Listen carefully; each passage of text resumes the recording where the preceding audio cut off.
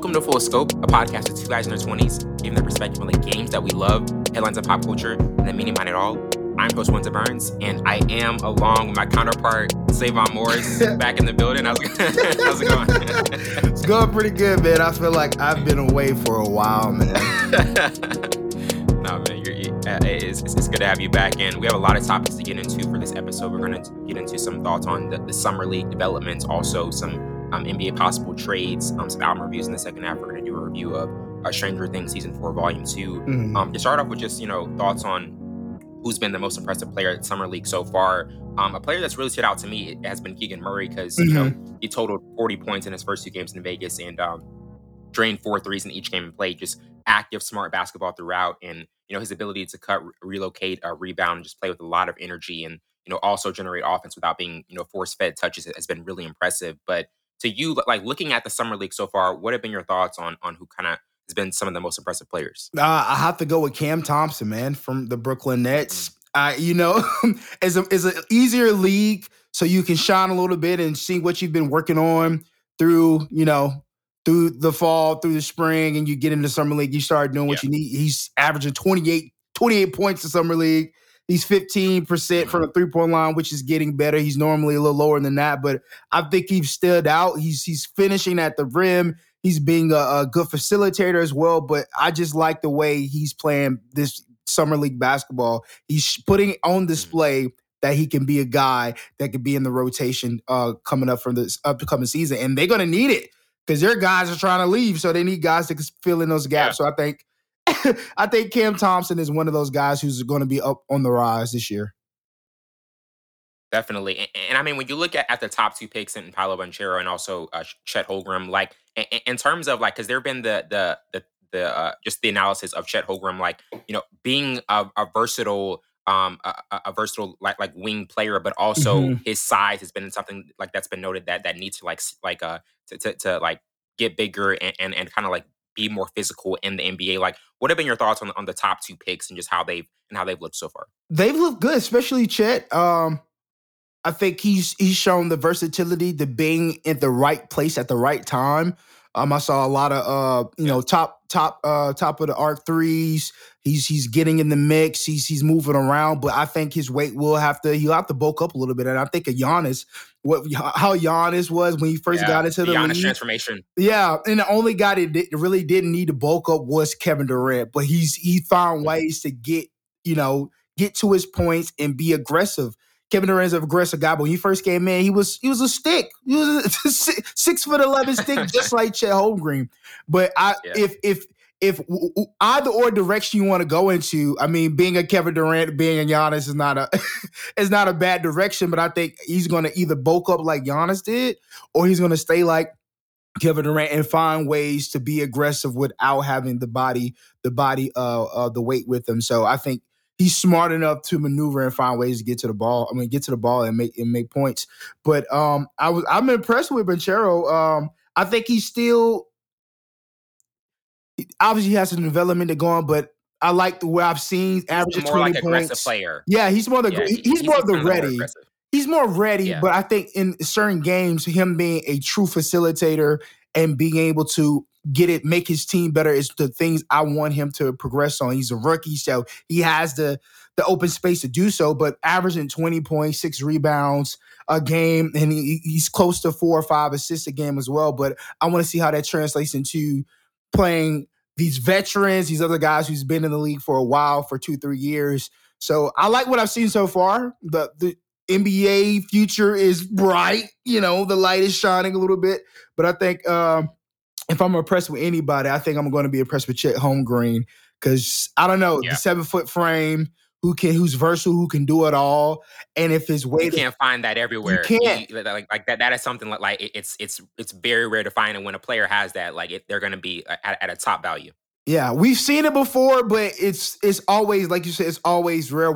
I've seen plenty of Bancheros come into the league and be aggressive and all that stuff. But a Chet Holmgren at 7 foot who can put the ball on the floor, create his own shot, be a facilitator, be a good defender. That's hard to find. It's rare, but it's it's hard to find. So, but they have been impressive. Definitely. And now getting into thoughts on just if Damian Lillard or Bradley Beal re-signing was more surprising. Recently, Dame signed a 2-year, 122 million extension with Portland that will tie into the franchise through the 2026 through 2027 season. Hmm. And Bradley Beal signed a 5-year, 251 million extension to stay in Washington. And this is the second largest extension in league history behind Jokic's 264 million extension. But to you, like, what are your thoughts on both these extensions, and which one was like the most surprising, or did you kind of like expect both these players to stay, because these are both very loyal players, and they definitely could have went to different destinations, but they really wanted to plant their flags in their respective cities. You know, I don't think either of these came as a surprise. We know Mhm. Damian Lillard has been, a staple for the Trailblazers since, Brandon Roy. So Yeah. it's seamless for him to be like, okay, I'm going to stay, but we need to figure out what we're doing as an Mhm. organization. And I think those you have to reassure and have that confidence, get to have confidence in your player and as an organization, and give him that confidence that you're going to find players to fit, because you got rid of CJ McCollum. You didn't really get anything in return. So it's like, we paid Dame, but what's next? And I've Yeah. seen this a couple times. A lot of people saying that Dame never took a pay cut to get players around him. And I think that's a good point. At what point, at what stands are Mhm. you chasing the money, or are you chasing a championship? Because if you're chasing a championship, you've made plenty of money in your your Dame Dollar. You made plenty of money Yeah. in the league. So at what point you say, okay, it's not about the money, it's about winning a championship. I think that's where he's at. And I think that's what people need to think about. But for Bradley Beal, I already knew he was gonna take that. Like, I think Oh he yeah. had Yeah. 35 mil to leave, and then they came with that. I mean, at 35, I mean, at this point, Bradley Beal, like, man, I probably won't get a championship. I'm just chasing the money. Mhm. Whatever. Mhm. It's not bad. It's not a bad thing, but both teams gotta realize we made a big financial move. How can we bring players in to be a contender, or are they even trying to be a contender? Right. And that really is the question, because like they're a bit. We've seen players in the past who've like who stayed with the same franchise and haven't been able to win a championship. Mm-mm. But when you look back at their careers, like there was a sense of loyalty that they really like didn't want to leave, and kind of stay right there. Because like if you look at Washington and Portland, like Portland, they do have young talent coming up.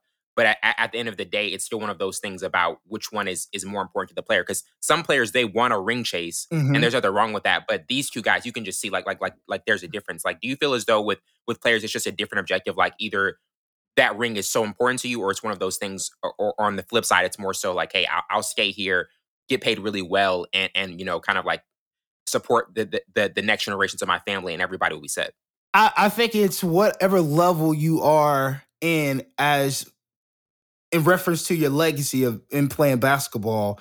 And the Yeah. perfect example is Carmelo Anthony. Carmelo Anthony chased Mhm. the check. He could have went to a contender team, but he chased a check in New York, and he got a big one. He got a huge one. And then after that, he realized, okay, this is not working out. We don't have, like, I want a ring now. And then that's where you go and try to find a ring. It's like whatever level you are in your legacy and how long your longevity is, how long you're going to be in the league. So if you're chasing a check for the first, let's say, first to 7 years, and then you're still healthy enough to say, okay, I got the money now, so I need to go somewhere else to get. So it just depends on what stage you're in.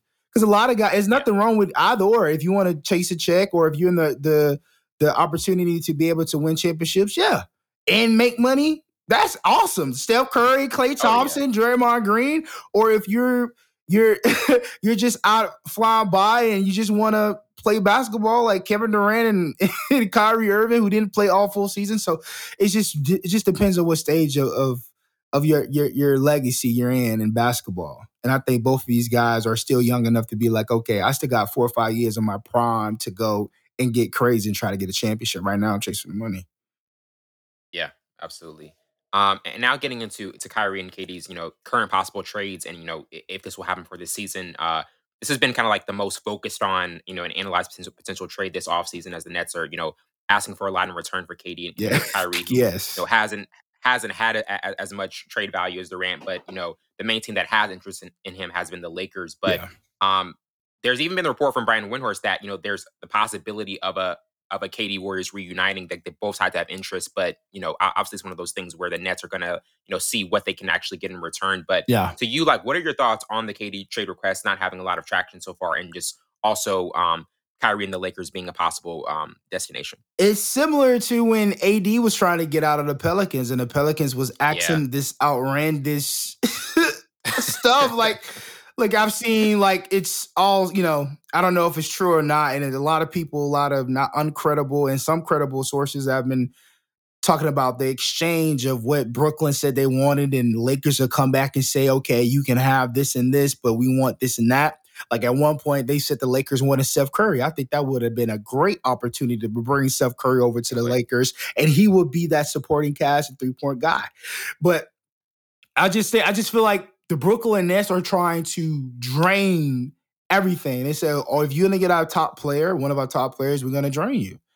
And I think that's what it's going to take. It's going to take them getting the right piece, but there's no right piece in their head. It's just like they're just throwing all their bait out there and just hoping for the best. Like, it's no structure, it seems like, because Kevin Durant is still at a high point of his career, but he's not worth 5 first-round draft picks, LeBron James, and I forgot what other guy they said they wanted. That's crazy. LeBron James and Kevin Durant is an even trade, even swap, if you want to be real. But I think the Brooklyn Nets are trying to figure out who's really real about getting Kevin Durant. And so they're just doing anything and everything because they have the power.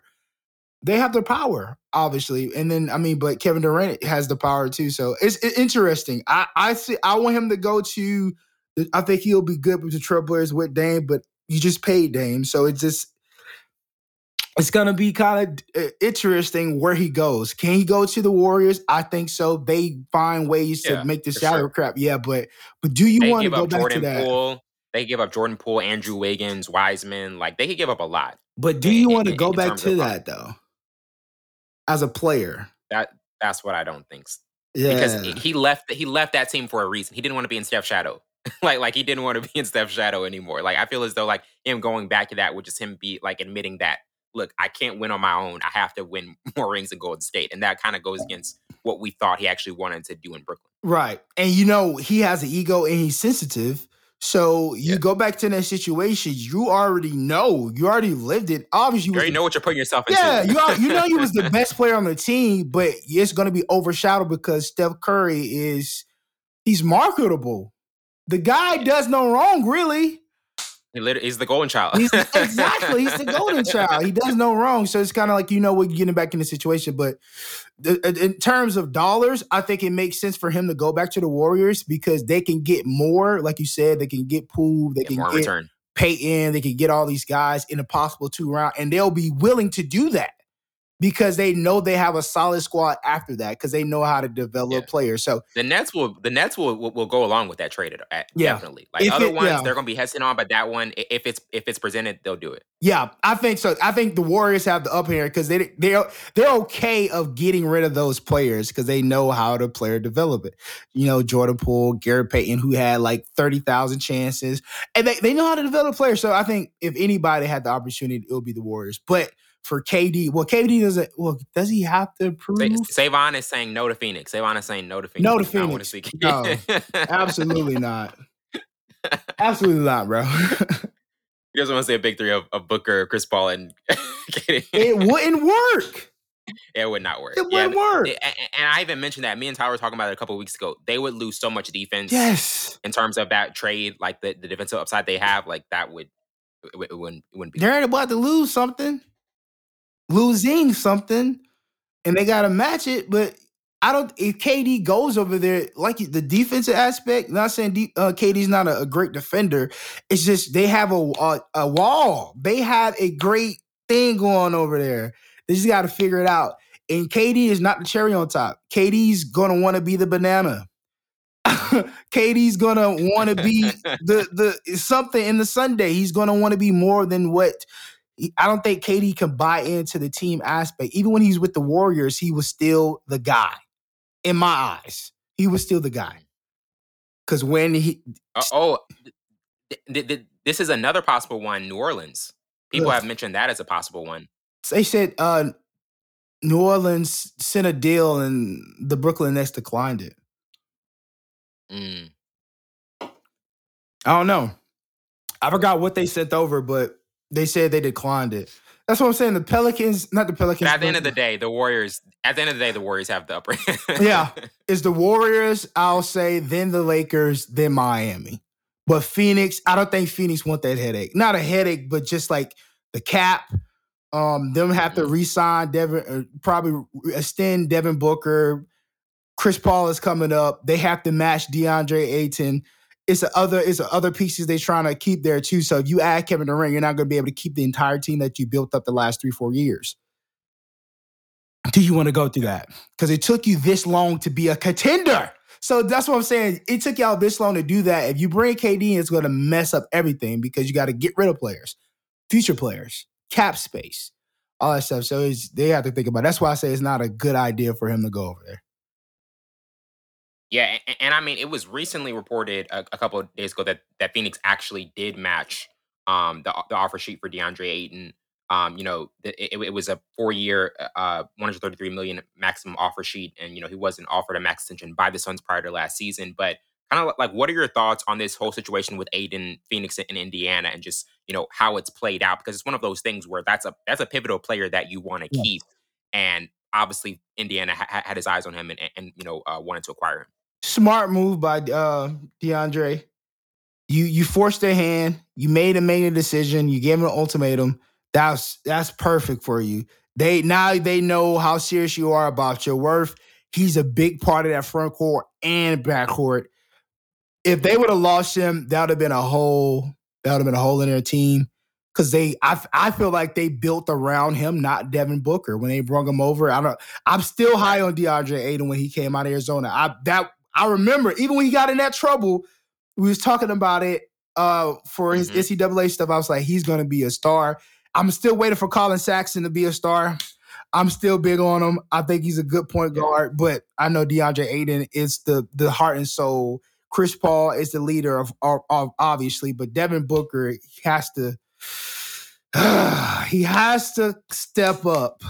He got to step up, bro. But no, that was a great move by DeAndre Ayton. Forced their hand, and they answered the call. And now they got one of their best players. Show your worth and your value. Yes.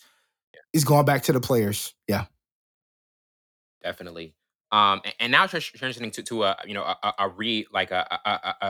reoccurring story that's kind of been up the last few days with Donovan Mitchell, where he's going to possibly go next. And, the news circulating around Mitchell is that the Knicks and Jazz are, continuing to negotiate a potential trade. And, Brian Windhorst has reported that it appears, inevitable that the two sides will reach an agreement and that it would cost the Knicks, substantial draft capital. But when you look at Donovan Mitchell and, the player, the young star that he is, and obviously like the issues with Utah has, led to Rudy Gobert being traded to Minnesota. But just what are your thoughts on Mitchell's, possible next destination and also the chances of the Knicks getting him and how that fit would work with him in New York? Because I personally think Miami would be a better fit for him. But in terms of, wing, defenders and wing players and shooters like that. But this one seems to be the possible trade that could happen. First of all, I'm just going to say, I told you. Yeah, we talked. Yeah, we talked about this. Yeah. They got a clean house. When Marlon was on. Yeah, they got a clean house. And it's smart. You rebuild. The NBA is transitioning to allow teams to rebuild fast. And if you get the right draft picks and you get the right players, you can rebuild fast and be a contender like the Timberwolves, the Memphis Grizzlies, those guys who have young guys who are contending. So I think it's a great pick for him to go to the Knicks, to be honest. I think they have a good squad and they have potential. They just signed one of the guys from Pensacola, Mitchell Robinson, I think, who has been a great defender, and he's coming his own in the front court. Like, I think that 1-2 punch will be amazing, and I think they have the supporting cast, and they're going to get more of supporting cast players to fit with Donovan Mitchell and Mitchell Robinson, what those guys can do. Now, to I don't know. Miami, I don't like him in Miami. I think it's too Really? hectic. It's too hectic for him in Miami. You still got Jimmy. You still got Bam. You still got Hero. You still got those guys that I don't think he will have to figure out where he lies in that roster and organization.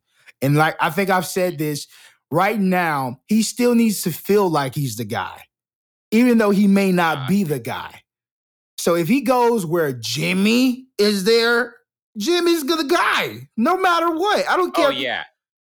I don't. If that's the scenario where he still wants to be the guy, then Miami's not the fit. But I meant like if he's no longer, if he's wanting to be in a situation where it's more about winning than him just like establishing like him as the number one option.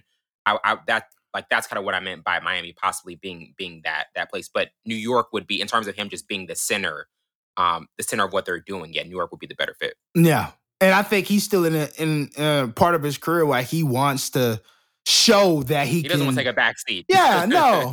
I don't think he's ready for that yet. He's not in that that realm of basketball just yet to be like, okay, all right, I want a championship, but I don't want a championship enough for me to take a lesser role. And I don't think he's there mentally. And that's the way the Knicks would be perfect for him because he can still be that guy and, feed off the other players. I think he can have great chemistry with the Knicks. But I think that's the best fit. And then I think, Jazz will get a bunch in return, which is perfect for them. But he's not worth 4 first-round draft picks, let's be honest. No, Donovan Mitchell's not worth that. Because I've seen some horrendous things too. Like, I don't know if they're true or not because, it's social media, and not everyone is credible. But they said they wanted like 4 or 5 draft picks first-round draft picks for him. I'm like, huh? Who, Donovan Mitchell? Maybe before we saw him not close in playoff series. Yeah. Maybe. Before the playoffs. Yeah. Yeah. Exactly. For sure. I'll give it to you. I'll give you 3 and then I'll give you 2 supporting cast and give me Donovan Mitchell. Then I'll find out he's not the guy. But now we know he can't close. Now that we've seen it. Nah, we don't want that. We want it, but we don't want it for that cost. But yeah, I think the New York Knicks will be the best fit for him. It's basketball central. It's New York City, Mecca. He was in Utah. He was in Utah, bro. So now it may maybe the transition from Utah to New York. Maybe the scenery will change it, and he'll just be like, he's in the Mecca, especially with the Knicks, man. Definitely. And now getting into our first album review with Brent Faiyaz's Wasteland. In his new album, Brent dives into just an insular rumination on the duality of man and him. Challenging, uncomplacent, dichotomous thinking through the album. And even with a longer track list, this album is patient and the songs are given a chance to breathe and arrive at their full potential, along with the skits being a crucial element to the project. But what were some of your takeaways of this album and kind of the direction of it? Brent Faiyaz, man, one smooth guy. He reminds me of the old R&B with his harmonization, with his chaotic backgrounds. It's so beautiful. That's what I was saying. The chaotic whenever it describes the album to people, it's chaotic. Like the background is very chaotic. It fills every whole possible crevice in the music and just the spaces, because ad-libs are meant for just to plug in, but his harmonization is so beautiful, and his chaotic background and the ins and outs and just the flowing from the left to right ear, man. His falsetto is incredible. And how he utilizes his falsetto in the right moments. It's not over falsetto. He uses it perfectly, and then he has that grittiness. He uses that Houston sound with the chop a lot. It's just like different elements. And then the story behind all this, the ending, the phone call. I was like, what? Oh my gosh. Oh, they just turned, horror story. It just went in a completely different direction. Yes. And I'm thinking the whole time, I'm vibing or whatever. And then the phone call, I'm like, whoa, why did this just turn to not Key and Peele, but Jordan Peele's movie? Jordan Peele movie. It was like a preview to a new Jordan Peele movie. Yes. I'm like, whoa, what in the world, bro? But no, I thought this was it was a solid album. solid album, Oh yeah. and I'm glad he followed up from some of his singles and the last project. He didn't call that an album. I think he called that a mixtape or something. But that was dope too. Mixtape, yeah, But it was nice. for sure. Um, and in terms of getting like okay, like to me, like Rolling Stone, Price of Fame, All Mine, even Loose Change, like an Addictions, were really good tracks to me on this album. Like, were there any like standouts that you kind of had on this album? There's always there's the original ones I've listened to that's been out for like ages, like Gravity with Tyler the Creator, Wasting Time has been out. Dead Man Walking is still one of my favorites. But now I understand what the song meant and how it ties into the entire album, which is so dope. Because Dead Man's Walking been out for I think almost a year, and just how he tied that into his album, which is really dope. Bad Luck was a good one. All Mine, the one with Alicia Ghetto Gatsby, really surprised me. I didn't know I was gonna like it, but I liked it. And I thought Alicia Keys was gonna sing, but she was on there like rapping, talking, poetry, spilletry, and I was like, "Oh, that's dope. Okay, Alicia." But nah, yeah, he had a bunch of other songs. But other songs were good, but those were definitely my standouts. Yeah, definitely. Now, and also another thing with a lot of male and R&B artists that have dropped this year, has there been like a best like R&B album that you kind of had or favorite that you've had this year? This one right here. I didn't like Giveon's album. You didn't like Giveon's? Nah, I didn't like it. Oh, Arian Ray dropped a nice project, nice album. Yeah, we were Hello Poison. That was fire. Yeah, Hello Poison was good. It wasn't as good as Wasteland. I think Wasteland right now is my favorite. I'm biased because I'm a huge I really like Lucky bias. Days. I really like Lucky Days, Candy Drip. I had two songs I liked a lot on Lucky Days. I wasn't like a big fan of that one, but yeah, right now Brent's album. Yeah, is, Brent number one. Yeah, Brent number one right now. Until who else? Somebody else got to drop. It's not that many R&B artists that I. Yeah, some of the new artists that I listened to, their album wasn't good, so I won't even mention them. So right now, yeah, Brent is the guy. Yeah, Brent is the guy. Yeah, definitely. And now getting into Westside Gunn's Peace Fly God album mixtape. I mean, in this new mixtape, Westside raps alongside Stove God Cooks and SC Knack, and Stove God is on 4 of the songs, and Knack is on 3 as the project. Also serves as more evidence of Westside Gunn's great ear for beats, and there's loose, spacey production from Madlib, Conductor Williams, and others. But what were some of your main thoughts on this mixtape overall and the conciseness of it? Hip hop. West Gunn doesn't pure hip hop. He doesn't shy away from the pure hip hop, and I love it. Like even like the beats like Jesus Crack, bro. That beat is so hip hop. That is so hip hop. I'd expected Method If you're a Man. hip hop purist and you just want like just like authentic, like this is that mixtape for you. Yes, because I expected Wu-Tang to hop on Jesus Crack. Like how it started and like the intro of it, please don't harm this. And you just and the old dirty bastard just come out and just flow like that's our like original authentic hip hop. Yeah, this was dope. Like his West Gunn's like flow is kind of like you gotta catch it. You gotta catch on to it and hold on to it because it's like I don't know. I don't know how to explain it. It's how his flow is different. It's hip hop, but it's different. It's different, like a different cadence and how his voice and how he form his words. It's just it's different, but it's good. It's dope though because he's versatile too. A lot of people sleep on his versatility, but I think this was a solid album. Jesus Crack really sold me. That's the second song on the album, Wellington. Oh yes. So the whole album got sold. Yeah, for sure. Yeah. When I you heard on the second song, you're like, oh yeah, I'm sold. Yes, I'm sold. Jesus Crack, bro. Oh, Wellington, my bad. Chris Brown album is really fire. My bad. Sorry. That's what I was. Yeah, sorry. Breezy was. Yo, was a really that good album. There was no bad song. I'm telling you, man. Yo, it was no bad. I just remember. I was like, wait, Chris Brown dropped, and you've been listening to it. Yeah. Mm-hmm. Really good album. My bad. And it's like to me, like that's one of the album. Like his obviously he's had some albums in the past that haven't been as up to par, but this one he like made a big return. Yes, like, this was a big statement album. Yes, for sure. Every song, it was no bad song. No bad song. How do you do that in like 24 songs, Wellington? Like I'm thinking like, oh, that was really dope. The next song is gonna be like, we were just waiting. We were waiting for a bad song. We were just waiting for a bad song. And then I'm telling you, what I think I said with the second half, when it was just him and no features, like that, that's when Chris really separates himself. Yes. That's when he separates himself. Man, yeah, that album was like, A+. No, there was no bad. But my bad, West Side Gun. We was talking about you, brother. West Side, you killed it. You killed it. But nah, yeah, he definitely many albums out. So many albums and mixtapes out. This definitely was a nice mixtape. This was solid, authentically hip hop.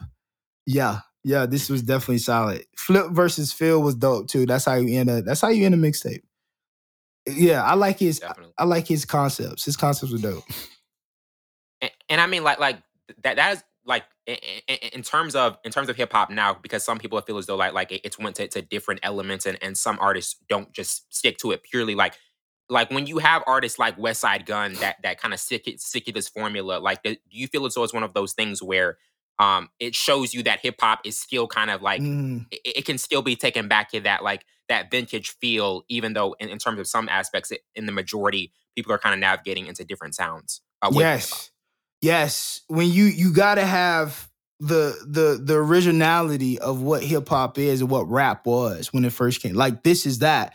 We have to conserve it. We have to make sure it's refined, because you could always adjust authentic hip hop to different beats, to different cadences. Like, it's just like different, but it's all authentically hip hop. So when guys are still doing this and still understand the art of hip hop, you got to protect them at all costs. It's only a few guys who want to be authentically hip hop. Freddie Gibbs, authentically hip hop. Even Benny the Butcher, authentically hip hop. Like, God, J. Cole, the Machine. Yes, authentically hip hop. Like, you need somebody to carry that torch. Nas did it. J. Cole did it for one part of the time. He was authentically hip hop. Now he's versatile to go into the rap side, but you need guys who are just authentically hip hop to carry the torch, so people will remind what started all of this. So, right, absolutely. And now getting into Lupe Fiasco's drill music and Zion. In this new album, the prominent theme is the grim, macro state of hip hop, and it sprinkled throughout the track list is Lupe is discussing moments of feeling exasperated and tired, experiencing lies that are just heard on the daily rather than being rooted in real world beef. And he also discusses his distaste for the industry's corporate and inhuman mechanisms. But what were your thoughts on this album, and just how his bars always have he tries to be very satisfactory and on point with them. Lupe's still smooth, man. Lupe's still the guy. He's authentically. It's late in his career. In his career. And I think it was a story out that he was he's teaching a class about how to rap and how to do hip hop. I forgot what college. But I saw some comments like, why Lupe Fiasco is teaching people how to do. He's not. What? Lupe Fiasco is so versatile. What are you talking about? How he can switch up the cadence, how he can find different melodies in the beat, his production, because he does production. Like, bro, you tripping. Lupe Fiasco is an all-around great, hip-hop guy. Like, he checks boxes from the production side to the melody side, from the hooks, bro, dude. Gotti, the second song, man, how he was flowing on that, I was like, oh, man. Like, this is pure. Lupe Fiasco, that man's still dope. Yeah, I was vibing with this. This is when I was in the car. Seattle, that's my song right there. Yeah. Seattle. That song is crazy, bro. I had that on repeat 3 or 4 times. It's so crazy, bro. Oh my goodness. I didn't even know who was it's Naira or something like that. Yeah, Naira. Yeah, Naira. She's on all 3 tracks. I was like, who is this person on 3 tracks? But she nice. Oh yeah, maybe that's his artist, and he's just bringing her out but that'd be dope. That's a slow rollout. I kind of like that. If that is his artist, that really dope. He called this an album or mixtape. He called this one album. Yeah, I like this. 10 songs too, concise. 10 songs, man. They're doing what we want. They've been listening. They don't want to say it, but they've been listening. They've been listening. Okay, they want concise. 10 songs. I got you, brother. And all of them hit. This is. Oh, yes. Mm-hmm. Definitely. And now getting into OG's monologues review. In this EP, there's a statement of purpose that is just, truly uncompromising in its range and composition. This is a deliberate case building exercise that takes from OG's prior law training and creates, just a verdict of future success. But in terms of just the layers of melody and structure that, match the two collaborators gracefully, what are some of your thoughts on this EP and just her talent that, makes itself immediately self-evident? Whew. At first I had to get into it. I had to get into that mode because it's it's jazzy, yeah. And I thought she's a great talent. She's definitely a great talent. This was like once you because when you listen to all this different music, like what we just talked about, like for Westside, we are covering so much. We're covering so many different scopes. It's crazy. So then I had to switch myself out of that and I listened to it, then I had to come back to it. So my ears, my ears could just clear out from the hip hop and all the stuff. And then I listened, I was like, yo, I love jazz music. So it was just like, yeah, I like it. I like this. I thought it was solid. Follow Me was, I think, one of my favorites. And I probably have to say Let Me Go. I thought that was a good intro song. Oh yeah. Yeah. Let Me Go was fire. I got it. I know yeah, I really like this EP. Yeah, and that's what Tim's did last year. Tim's did drop like a 6-song EP that we still go back to. Like that joint is crazy. To find out she recorded it just everybody else how we recorded. She recorded in a room, like a little small room with the terrible equipment, and I think it went platinum now. Like both her EPs. And then you listen to it, and you're like, you did that in your room. Yes, bro, that's crazy. Yeah, but I'm hoping she blows up like Tim's halves. I'm just waiting for a full album from her. Yeah. Do you think OG has the potential to blow up to that same degree one day? It's a bit different though, because Tim's adheres to the dancehall reggae. Tim's is global now. Yeah, and then OG is more jazzy type vibes, and I think that's a whole different demographic. So it's gonna take more time for her to hit it. Cause she hasn't had a feature from Drake or Wizkid who is big international, but I think her time is coming because that jazzy side she gets that feature from Drake. If she gets that feature, from Drake, she's in there. She gets that feature. Oh yeah, you're in. She's in there. She's in there like swimwear.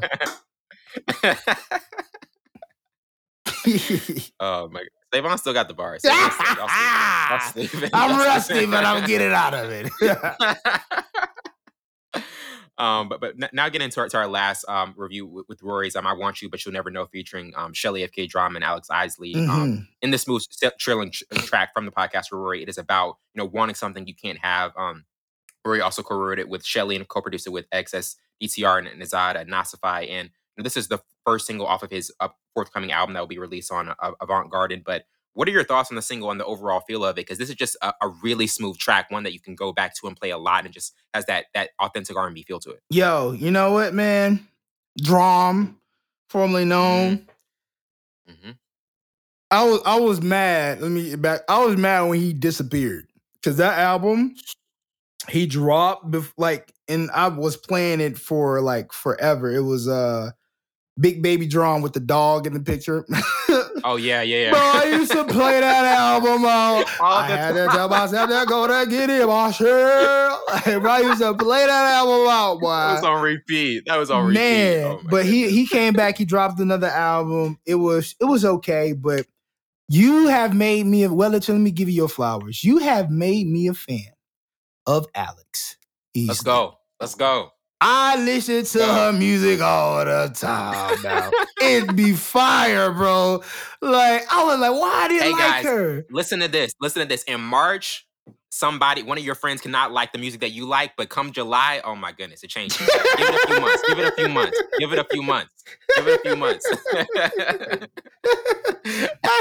I got a taste of heart. Her music, But get into the song, fire, bro. Great collab, bro.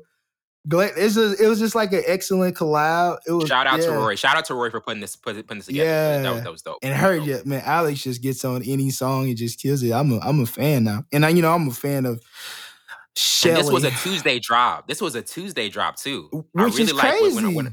I like that. I kind of like when artists bring that back. Yeah, that's really dope. Like drop it on a Tuesday, then you got the whole week to listen to it. Cause you Yeah, drop it on whole a week. Friday, you just listen to it on the weekend. But I kind of Yeah, it just gets jumbled up. Gets jumbled up with yeah, all the other new music. exactly. Yeah, And it gives a different feel to it because you're listening to it more and even like, oh, what was that song I just listened to? And you go back to your Westcom, you listen to it. Like, yeah, Tuesday yeah. drops, Monday drops. I think artists should Bring start it back. bringing that back. And it's a different feel. Absolutely. We're gonna take a quick break and be right back with our Stranger Things season 4, volume 2 review.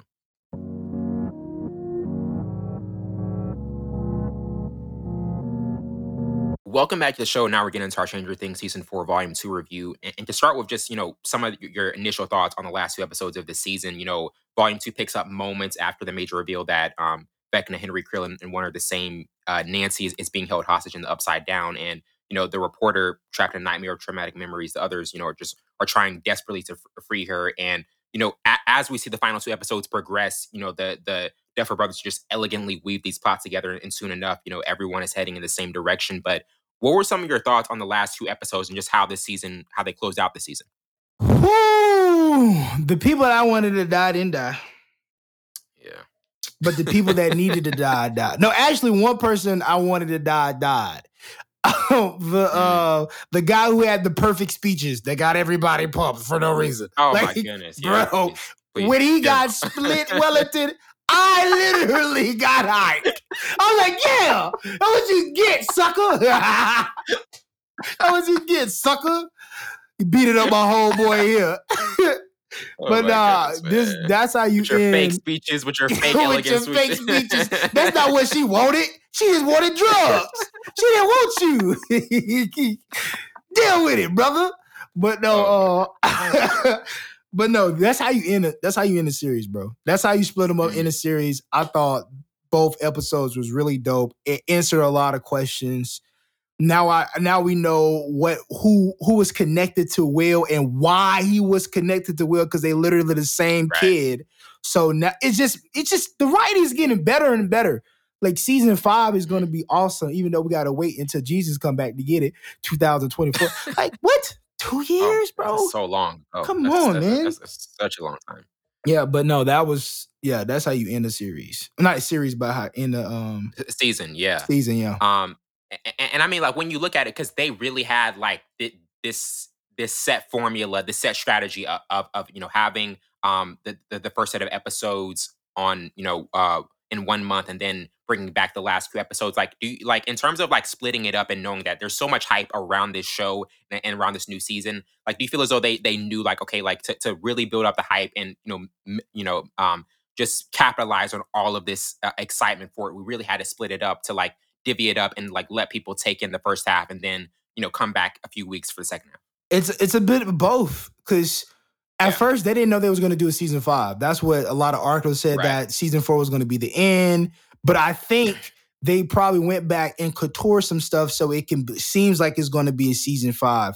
But that's how you do promotion too, because when the last 2 episodes, they said Netflix crashed in some of the countries because everybody was trying to watch it. That's marketing 101. And if you knew your first 6 or 7 episodes are fire and the last 2 are even more fire, why not split them up? Why not split them up in like a month's time, and then people are like waiting for it, and then you get more viewership. Then you can take that to the Netflix office. Like, people still want this. Let us do season 5. And they got their approval. So I thought it's perfect marketing, but also it's a lot of not foreshadow, but it builds up suspense to what's going to happen, who's going to die, because they confirmed 5 people's going to die. But I only counted like 3 or 4 Wellington, so they lied. Because Papa, Westcom died. I think she's dead. I think Max is dead because she... I think so too. Yeah, Westcom went into the thing and she didn't see her. So maybe they'll tire in that, but yeah. But nah, yeah. And now kind of getting into just favorite character overall in this season. In terms of like what the last 2 episodes showed me, like I really like what they did with Hopper, because his evolution in this season is remarkable, and he was close to facing death many times in the season, and just always succeeded, thinking of the possibility of reuniting with the Hawkins team and making sure they keep safe. But to you, like looking back at this season, who was your overall favorite character, and just kind of like how they particularly developed? Ooh, that is a tough one, man. I'm gonna have to. Ooh, I'm gonna have to say Will. I'm gonna have to say Will. Like, it's a lot of because Noah Schnapp, or how you ever pronounce his last name, just gave everybody that Will was he loves Mike like in a more intimate way. But before that, I thought it was so many conspiracies around why Will's character was like this. And mine was they forgot his birthday, right? And then he never felt like he was truly connected with them, like how he fit. Like, it was never like, it was always one sided. Like since he came back, he always felt different, and it just progressively, went through trying to wrap his character into like a cocoon so he can grow a little more. And he still doesn't feel like he's normal, and he doesn't feel like, I just know he has powers, Wellington. This is why he's my favorite character, because I think season 5, we're going to show why he was truly connected with Vecna. It has to be. And it really has to I'm be. looking for the potential. That's why I think he's there, because as soon as he keeps feeling them, he keeps feeling the connection. So he got to have powers. He was similar to him as a kid. He was different, blah, blah, blah. Like, I'm waiting for the Duffer Brothers to be like, you know what? He's the true 12. He's 12. Will is 12. Yep. He's going to kill Vecna for us. So I think his character has so much potential and has so bounds to improve and to write him in different ways. So I'm so eager for season 5 to see what they do with the Will character. Absolutely. And I mean, like with this season, with the conclusion of this season, do you have a particular ranking for where this fits in some of your favorite seasons overall, like in the show? Because I mean, the first season was a major, that's the one that most people will mention as their top one. But where would you kind of rank this in terms of some of your favorite seasons overall in the show? It goes season 1, season 4, season 3, season 2. Season 2 was more of a character development. Season 2 at all. It was more for character development and to introduce the new characters. Right. So I thought that was more so doing a background. But season 3 got back into the nitty gritty. We see the Mind Flayer. Elle loses her powers, and in season 4 we get right back into it. More character development, but it was more so it was better writing as well. So yeah, season 4 is definitely one of my favorites. Season 1 has to be number 1, obviously, for multiple reasons. But yeah, season 4 is number 2. Gotta be. Definitely. And now getting to kind of the most memorable scenes of the last 2 episodes, I had Max's speech about Billy, 11 rescuing Max, Mike telling 11 to fight, and then also 11 leaving the door open, and then finally Hawkins being, forever changes all the character, realize that the particles in the air from the Upside Down are appearing in Hawkins. Mm-hmm. But to you, what were some of the memorable scenes you had of these last few episodes, or maybe one that kind of stood out to you the most? Eddie stopping. I know to me it was dumb, but you just, he stopped and he was like, I'm not gonna run. That scene when he was talking to come on, Savon. You know this show. What's the kid's name? What's his name? You mean Dustin? Dustin, thank you. I know his real name, but I want his So that scene where Dustin was trying to hobble to him, and then that scene, and then the scene that Dustin was talking to Eddie's uncle. That was a dope scene, more heartstring. The scene where I was gonna say his real name, Caleb, Lucas held Max, and then they said he did a Westcom line saying, "Erica, help!" Like that whole scene showed me he got some range. Caleb got some range to him. He got some range, and I thought that was I'm not ready to die. I'm not ready. That was an incredible scene. Incredible scene. I'm not ready to die yet. I'm not ready to die yet. And then obviously the heavy scene. Yeah, very heavy. And then obviously when 11 finally finds Max and Vecna, and and she was like, "Oh, that's the memorable quotes." I'm gonna say that for memorable quote, but that scene was dope too. Definitely. Yeah. And now kind of getting into most memorable quotes, I had, that's what holds this party together. Heart from Will. Are you real? Did I make you from 11? Also, you were different like me, and he hurt you. He made you into this. He's the monster, Henry, not you, from 11. Dope. I'm actually going to graduate. I think it's my year, Henderson. I think it's finally my year, from Eddie. And then finally, I wish everyone had gotten to know him, really know him because they would have loved him, Yeah, that's a dope one Mr. too. Munson from Dustin. To you, like looking back at these quotes, like what were some of the standouts overall to you? Those for sure. You always get the best quotes, and I'm just gonna add too, like when she did finally get to Vecna or whatever, and he was like, "It's you," and she was like, "Hello," and then she threw him. That was she's been saying hello this entire season. When she saw Yeah, Hopper, yeah, and she was like, "Hello," and she was like, "I left the door halfway open." Like it's just those little. Obviously, you got the best ones, but then who has another one? That's pretty much it. You already covered those two were my follow ones, but you always pick the good quotes.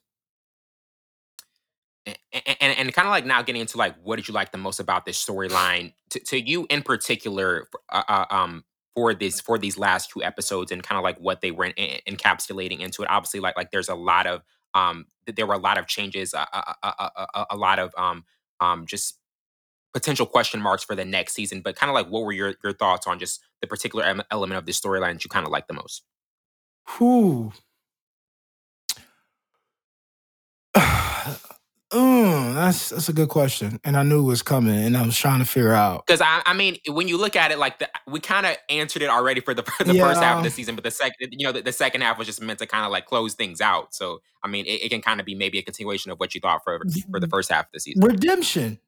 I like the Yeah, yeah, redemption. Because just with Eddie was one, and then Mike and L.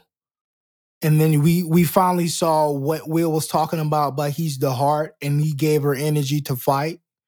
It was just like those redemption moments, and that was the first time her losing really, and then she, you know what I mean? It was. I feel like that was a good storyline for the last two episodes. It's all about redemption. With even with Nancy and Jonathan when they finally got back together, they said, "Are we good?" Like, yeah, we're good. And but he still hasn't told her that he doesn't want to go to the college or he didn't even apply for the college. So I think the last two episodes were really about redemption because Steve didn't get his redemption. He almost got it. He yeah, almost got Nancy, but Jonathan is still there. So I think that's a good storyline. I think the for sure. redemption part. Yeah, definitely. And I mean, there was also the interview that Matt Duffy recently did where he talked about the show, like season five, exclusively being in Hawkins, and he said, quote, "That's what we anticipate and hope to do, which is to keep it contained in Hawkins. It's going to feel a lot larger in scale than season one. We wanted to go back to a lot of things we did in season one, a lot of the original groupings and pairings that we had in season one." End quote. Like to you, like him taking it back, for them taking it back to that like exclusive, central location in Hawkins where it all began. Like, do you feel as though it kind of makes sense and it's more fitting, like as it's last season and they're trying to put the finishing touches to it? Oh, for sure. Like start with Yeah. it, end with it. And but I think they're gonna like uncover so many other layers that they just hidden through the first four seasons. Because we didn't know who Vecna was and what he was even from Hawkins and what he started and the Westcom, the secret super Westcom, what they were doing with 11 and all the other kids were in Hawkins. So it's just like they're gonna uncover so many other layers. So it's fitting that it's back in Hawkins and that the team, the gang is all together and they're gonna have to defend Hawkins one last time, one last hurrah. But I know a lot of people are gonna die in season five for sure. It has to be. Oh, You yeah. can't, yeah, you can't go without collateral damage. Now the question is, who do they kill off, or who do they? But they did say there's no new characters, which is perfect. So now I like that. everybody's I really do solidified. like that. Yes, Like you got who you got and just close it out. there's no It's need to perfect. add Yeah. anybody else because you did that. No, What yeah, no need. season two? You did it season three and season four. And like you said, season two was for bringing in Yes, more development for newer characters. This one, everything's set now. yeah, everything is like wrapping back around, and you're like cool, like bringing everything together, the timelines and whatever. So it's you don't need to bring anybody else in. Now you just gotta finish the story that you started back in 2016. Oh my gosh, bro, that's a long time, bro. Well, it's only 5 years, but In terms of before we close out, like in terms of last seasons, like do you like when a last season is approaching, like are you are like what's your expectation level for it, and especially season 5? Like, do you feel as though it's one of those things where you feel like you're optimistic about how they can close it out, or sometimes are you a little skeptical about, like, are they going to close this out the right way, Yeah. and are there going to be some parts that are just unfilled? For sure. Like, when it's only 5 seasons, so normally a show, if there is really good, is gonna get at least 8 or 9 seasons. In this aspect, Right. the kids are growing older. You don't want to prolong this. Let's end it now on a good note. People are hype about it. Mm-hmm. So if you're gonna end a series, you got to do it in the right way. It can't be over cheesy. It can't be underselling. It cannot answer all the Right. questions. You wanna leave some questions unanswered just for the unknown, just like the what if, so conspiracy theories can come out. But I think the Duffer Brothers are more than capable of ending it because their writing is crazy. How they Oh yeah, it's insane.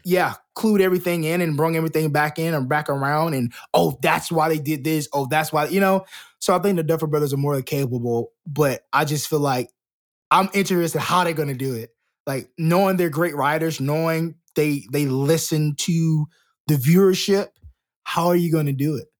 Like, that's the thing that's keeping me pumped. Like, yo, where do you go from here? Everybody's standing in the field and you see Hawkins just freaking burning. Like, and we know Vecna is alive because Will's still connected. So they'll know when Vecna is truly dead when Will say he's truly dead. So, and then Will say he wants to kill him too.